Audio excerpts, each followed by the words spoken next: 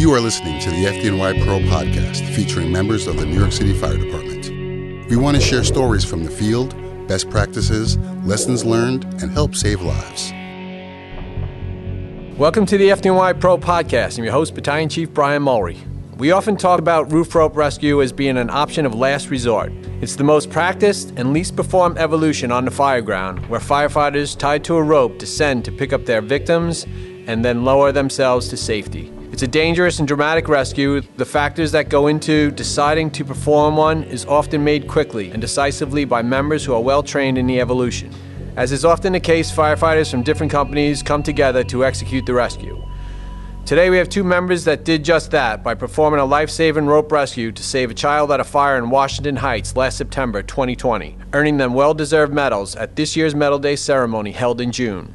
I'd like to welcome to the studio Firefighter Abe Miller, Ladder Company 23, and Firefighter Jairo Sosa from Ladder Company 34. Welcome, guys.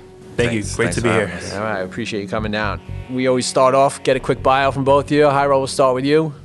Sure. I got on the job in December 2014. I got out of Pro School in May 2015. Went right to Ladder 34 truck.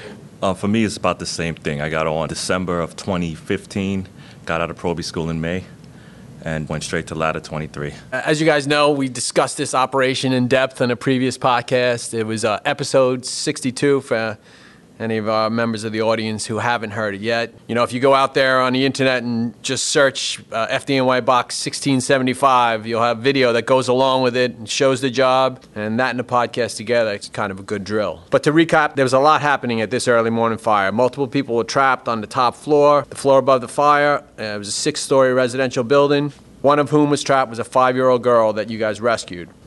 Jairo, I think you said you were the first roof firefighter on the roof that day? Yes, I was the first roof firefighter that day. As we pulled up in the company, we saw a fire blowing out the 5th-story window, and we saw people trapped on the floor above on the 6th floor. The OV and the chauffeur put the aerial up to the 6th floor to go rescue those members. I went to the adjoining on the 4 side, went up, and went over. Nice. Did you get up on the 4 side also? Yes, the stick was being used, like Jairo said, firefighter Matt McCurdy. They had immediate rescues on the front. Immediate rescues going on, so. Right. Was there a reason why you guys both picked the 4 side? I'm trying to think back to the building. Was there a... Two-side, I don't think it didn't look like it matched up or something? No, it didn't line up. It was. Okay. I think it was more like a taxpayer on the 2 side or something. Yeah, like it that. didn't line up. No. Yeah. Before we pulled up, the SIDS was actually wrong. It was the wrong building. Originally, it was the 5th-story building we had for the SIDS. When we pulled up, it was actually a 6th-story.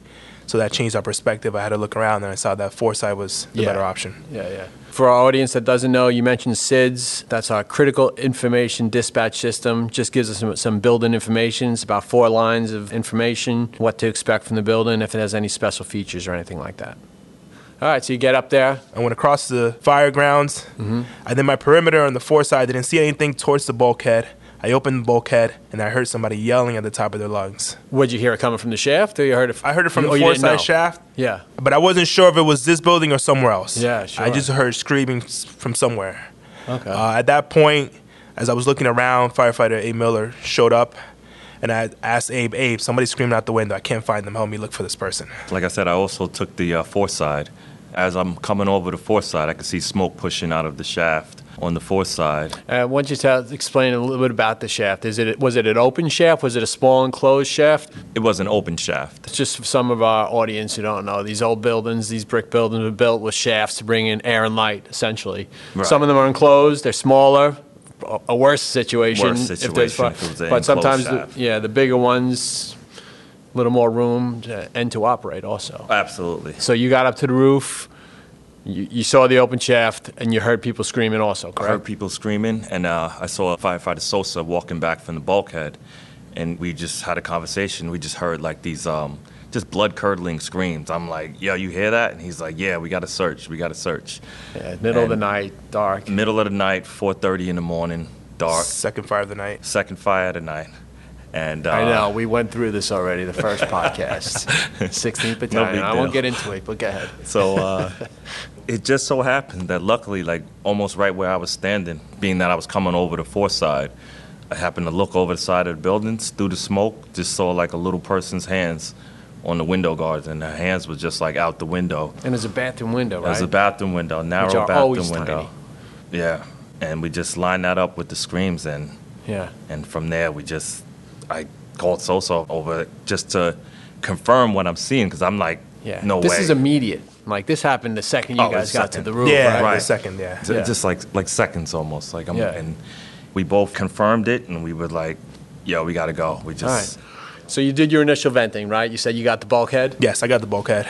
Okay. Hyro bought the KLSR, the newer rope, and like he said earlier, it came over as a different address. It came over as 505 West 158 for fire on the top floor. And so in my mind, as I'm rolling up Broadway, I'm preparing. I brought the saw. Yeah. I was thinking about cutting. I'm going to cut over the fire. We might have to do this, do that. I'm going through the whole scenario of cutting, where I'm going to cut. But when I got off the rig, I looked up, and like Hyro said, I saw it. It's like, oh, no, this is a different building. It's on the 5th floor, and, it's a 6-story building. It's not. And that just changed your procedure right, for just the changed the top floor procedure. job But, and your tool assignment. But I still brought the saw just because there was so much smoke chugging out of the top floor. I'm thinking it might be in the if top it's not floor. there, it's It's going there. Now you got a shaft. You got to line it up. Somebody's going over. So when we knew we had somebody showing out the window, we knew we had to go over. I showed Miller the rope. He's never seen that rope before. I said, no problem. You're going to go over. But before you go over, I have to just look around the area and make sure I could find something to tie off to. Unfortunately, at the time, I couldn't find anything to tie off to. The area was being used for rescues in the floor below. There was nothing substantial that I could see close by that I could tie off to and just send Abe over. So at the time, I just look at Abe and say, I'm just going to clip on. I'm going to clip onto you. I'm going to find somewhere just to settle down, put a Halligan down, straddle a pipe, and put all your weight on it, see if I move. If I'm not moving, just go get the person, because it looks like this little kid's about to be pushed out the window. And that's how quickly it was. It was so quick that Abe was like, just tell the chief we're going to go over. And I said the transmission. I told chief, we're setting up a roof rope rescue. We have a baby showing out the window. We're going over. Roof rope, come in. We got a baby showing out the window. We'll start a roof rope rescue. Yeah, it's super important for the chief to know that too.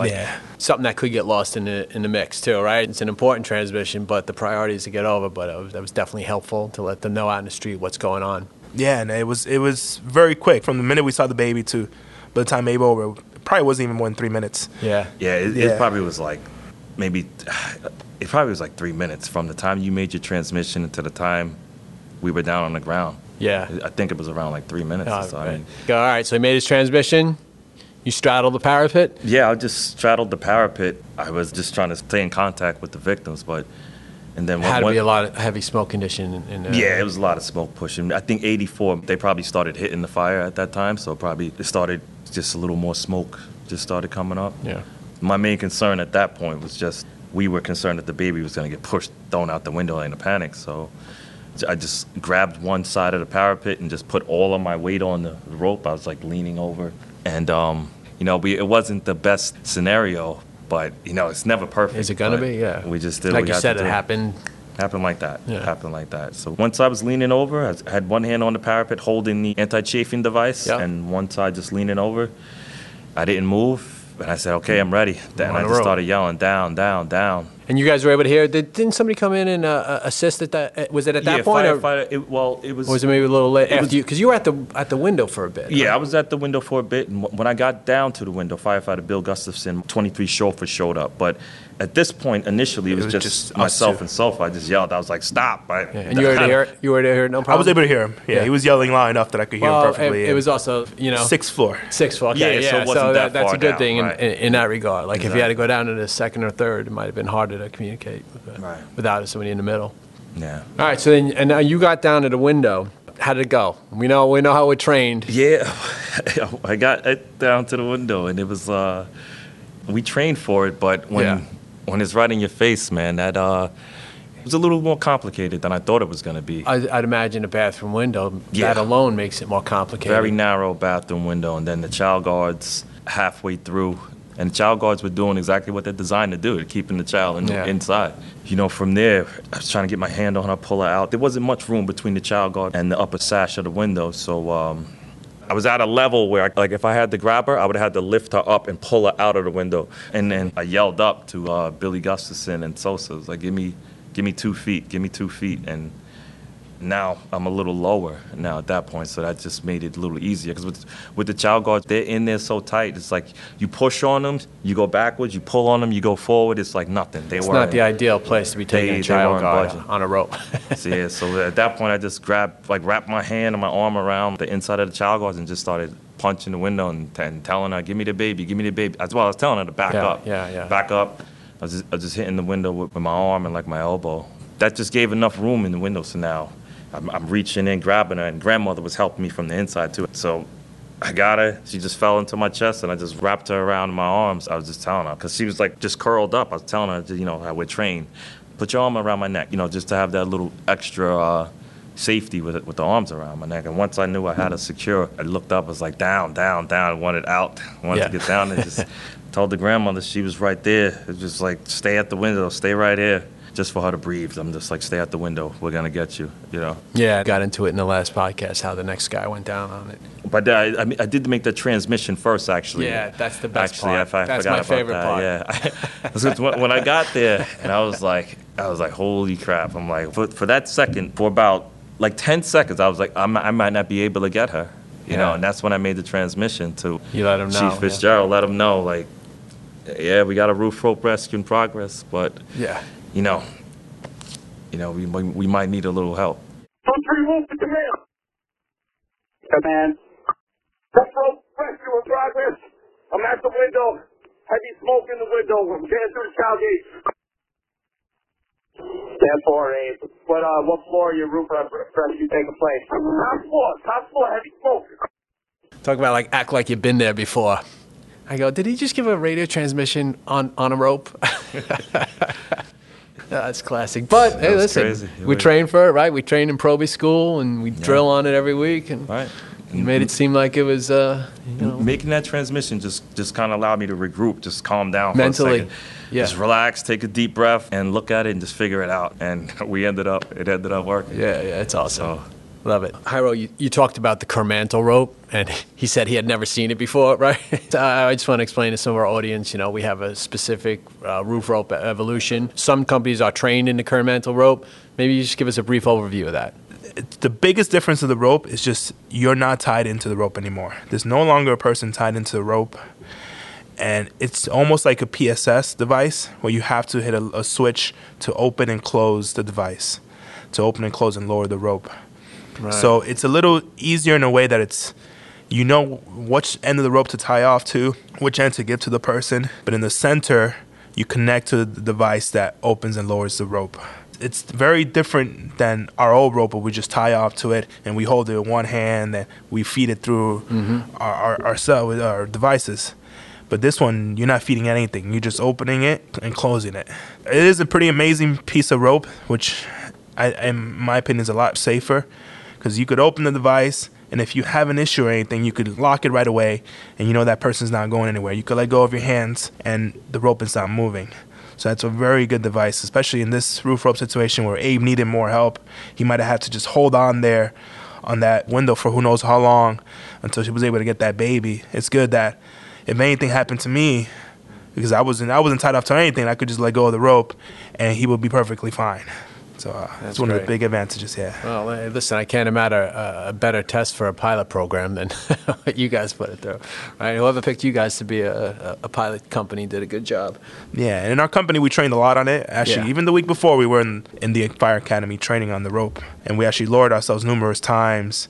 And we even told ourselves, what happens if we can't find a substantial object? How do we do this? What do we do? Yeah. So even when the situation came up with me and Abe, it wasn't that I wasn't unsure that it would work. I knew exactly it would work because we had just tested that same rope the week before. Yeah. So it was more, Abe, you trust me? I got you. Yeah. You're not even seen it, but I got you. He was Go confident. I didn't like the setup, honestly, but he was just so calm. Questions. He was just like, yo, don't worry, I got you. Yeah. I was like, I'm trying to Not tell what you want to see when you're like, right, you've been training since Proby school, and this one, all of a sudden you're going over, you're like, what is that? Like, get closer to the parapet, He's like, no, you good, I got you. I'm like, all right, man. Well, that's also a testament to our training. You said how many times you guys have been lowered on that pilot program. And yeah, we've been turned lower constantly. Bureau of Training does it right, so I'm not surprised you were out a few days prior drilling on it, Yeah, we do it every time in the firehouse, every Monday, Tuesday, constantly training on it. Again, not being 100% familiar with the Kern Mantle rope, I know we have specific options where to tie off, and I know for sure that, burying a Halligan and tying off to yourself is not your first choice, but... No, it wasn't my first choice. So we train what to do when we have no substantial objects. If we have a substantial object, with different types of substantial objects. If we have more people, no people. And we also train on, if we don't find anything, we just how to clip onto ourselves. So we train many different ways just in case we have to send somebody over. Yeah, you got all the options available to you.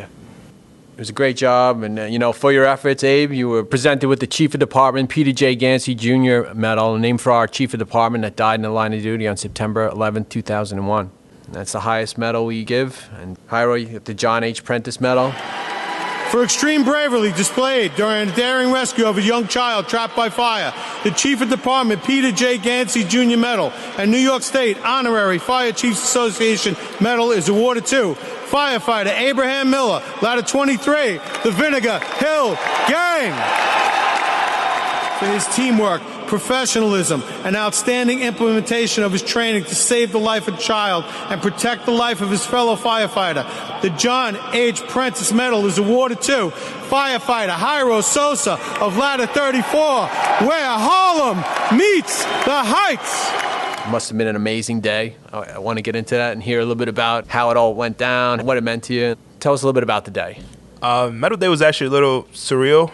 It doesn't hit you to actually getting a medal till you get there, and you're like, wow, actually getting a medal for something we did on the job. Be acknowledged that we actually did our best is a pretty amazing thing, and especially my family didn't understand how big of a deal it was, especially to the department, to our firehouses, that we actually got medals for this event. That roof rope rescue hasn't been done in a long time. I'm pretty happy, pretty impressive, and I'm glad. My family was pretty shocked. It's like, wow, this is a big deal. It had to be. Yeah. And for the firehouse as well. Oh, yeah, the firehouse loved it. They were ecstatic over the roof. That's what it's about. Yeah. They should. How about you, Abe? Yeah, same thing. It was definitely surreal. I mean, I heard rumors and rumblings that, you might get the Gansey, but until I saw it on paper, I was like, yeah, I wasn't even going to even think about it. And to get it is, it was an absolute honor. Absolute honor to get the award named after a guy like that. But still, it just felt weird even getting the medal just for, just going up there and doing our jobs. It was a great day, man. Had your whole family there with you? Yeah, my whole family was there. And my family got to meet Jairo's family. We took some great pictures and whatnot, and, got to, be up there with Chief Richardson and Nigro and to meet them, have a conversation with them for a little bit. It wasn't just, it was surreal. It was an absolute honor. And it was just a great feeling walking off the stage and looking up and seeing my whole company up there going nuts. That was like the best part of the day for me. Yeah, it's big for the firehouse. It's a great tradition, really, and I'm glad you were working. It seems like you're going to have a great story to tell. And for me, one of the best things is just looking at me and Abe have little kids, so looking at our kids and being like, wow. Yeah. We saved a girl's life, and hopefully, if God forbid ever happens, we have a fire in my building, somebody comes and saves my daughter's lives, no matter what they have to do. Absolutely. So it's just, it just hit me hard. Like I said, it's a, precious moment. Yeah. This is what you get paid to do. Right. Yeah. It's a really impressive operation overall. And it was nothing but a success all around. Long stretch, 84. They put out a lot of fire. They did a great job at that. Squad fire. 41. Yeah. Everybody, it was just 34 truck going rescue people from the front. almost a textbook operation. Almost. Yeah, really. Yeah, no, it was. And, our department is steeped in tradition and honor, and Medal Day really exemplifies just that. Maybe you could explain a little bit of what it was to be honored for this rescue. It's one thing when you hear about firefighters' work, but once you get on the job, it's so much different than what you expect. It's a lot more training, a lot more work, and we drill on so many things constantly for so many different emergencies. You don't ask for these emergencies, but you prepare for them constantly, day in, day out, and over the years, I've been just training on roof rope rescues, cutting roofs, or car accidents, fires, many different things, subways. Everything you could think of that could be an emergency, we've been training constantly. And when the roof rope rescue came, we were prepared. We knew what we had to do. We knew whatever situations happened, we were ready just to do our best. And the medal just exemplifies that for our firehouse, that we worked so hard, that they trained us so hard, that from senior firefighters to newer probies, just constantly training, that it just shows that our work paid off, that we were able to rescue a child and just follow the traditions of all the others that came before us, that we keep the tradition of the firehouse alive, that we keep the standards and the excellence of what they require, and we follow that tradition. Yeah, company pride. 1823, another firehouse steeped in tradition. 1823 is just a house rich in tradition. These firehouses have been here for well over 100 years. Yeah, in business every day. In business every day. Since the day I walked through the door, the tradition of the house, not only the house, the tradition of Harlem has been pounded into us that until we get it. Like, this is 80 and 23, this is Harlem. You're lucky to work here, and don't take it for granted.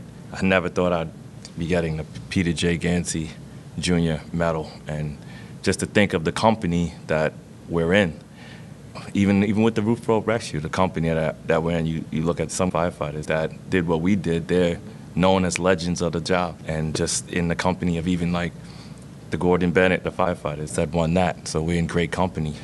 And also just to hear the story from the thanks and the gratitude that the grandmother and the little girl had for us. They actually stopped by Father's Day. I wasn't working, but they stopped by the firehouse, and they just, they have so much love for us and so much love for the FDNY. And the job is I can honestly say that it's the best decision I've ever made in my life, taking that job and deciding to become a firefighter. And the most impressive thing is we can go from just sitting here talking to snap your fingers, and next thing you know, we're crawling down a hallway.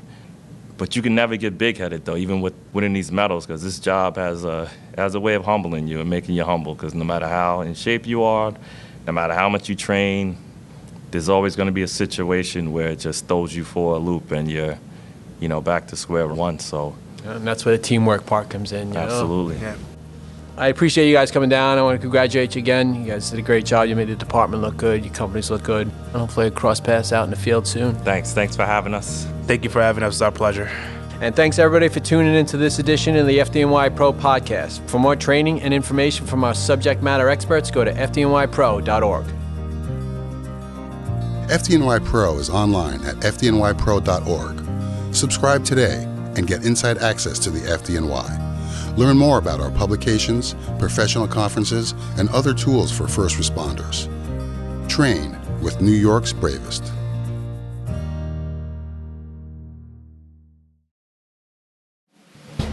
"24 hours a day, 7 days a week, 365 days a year.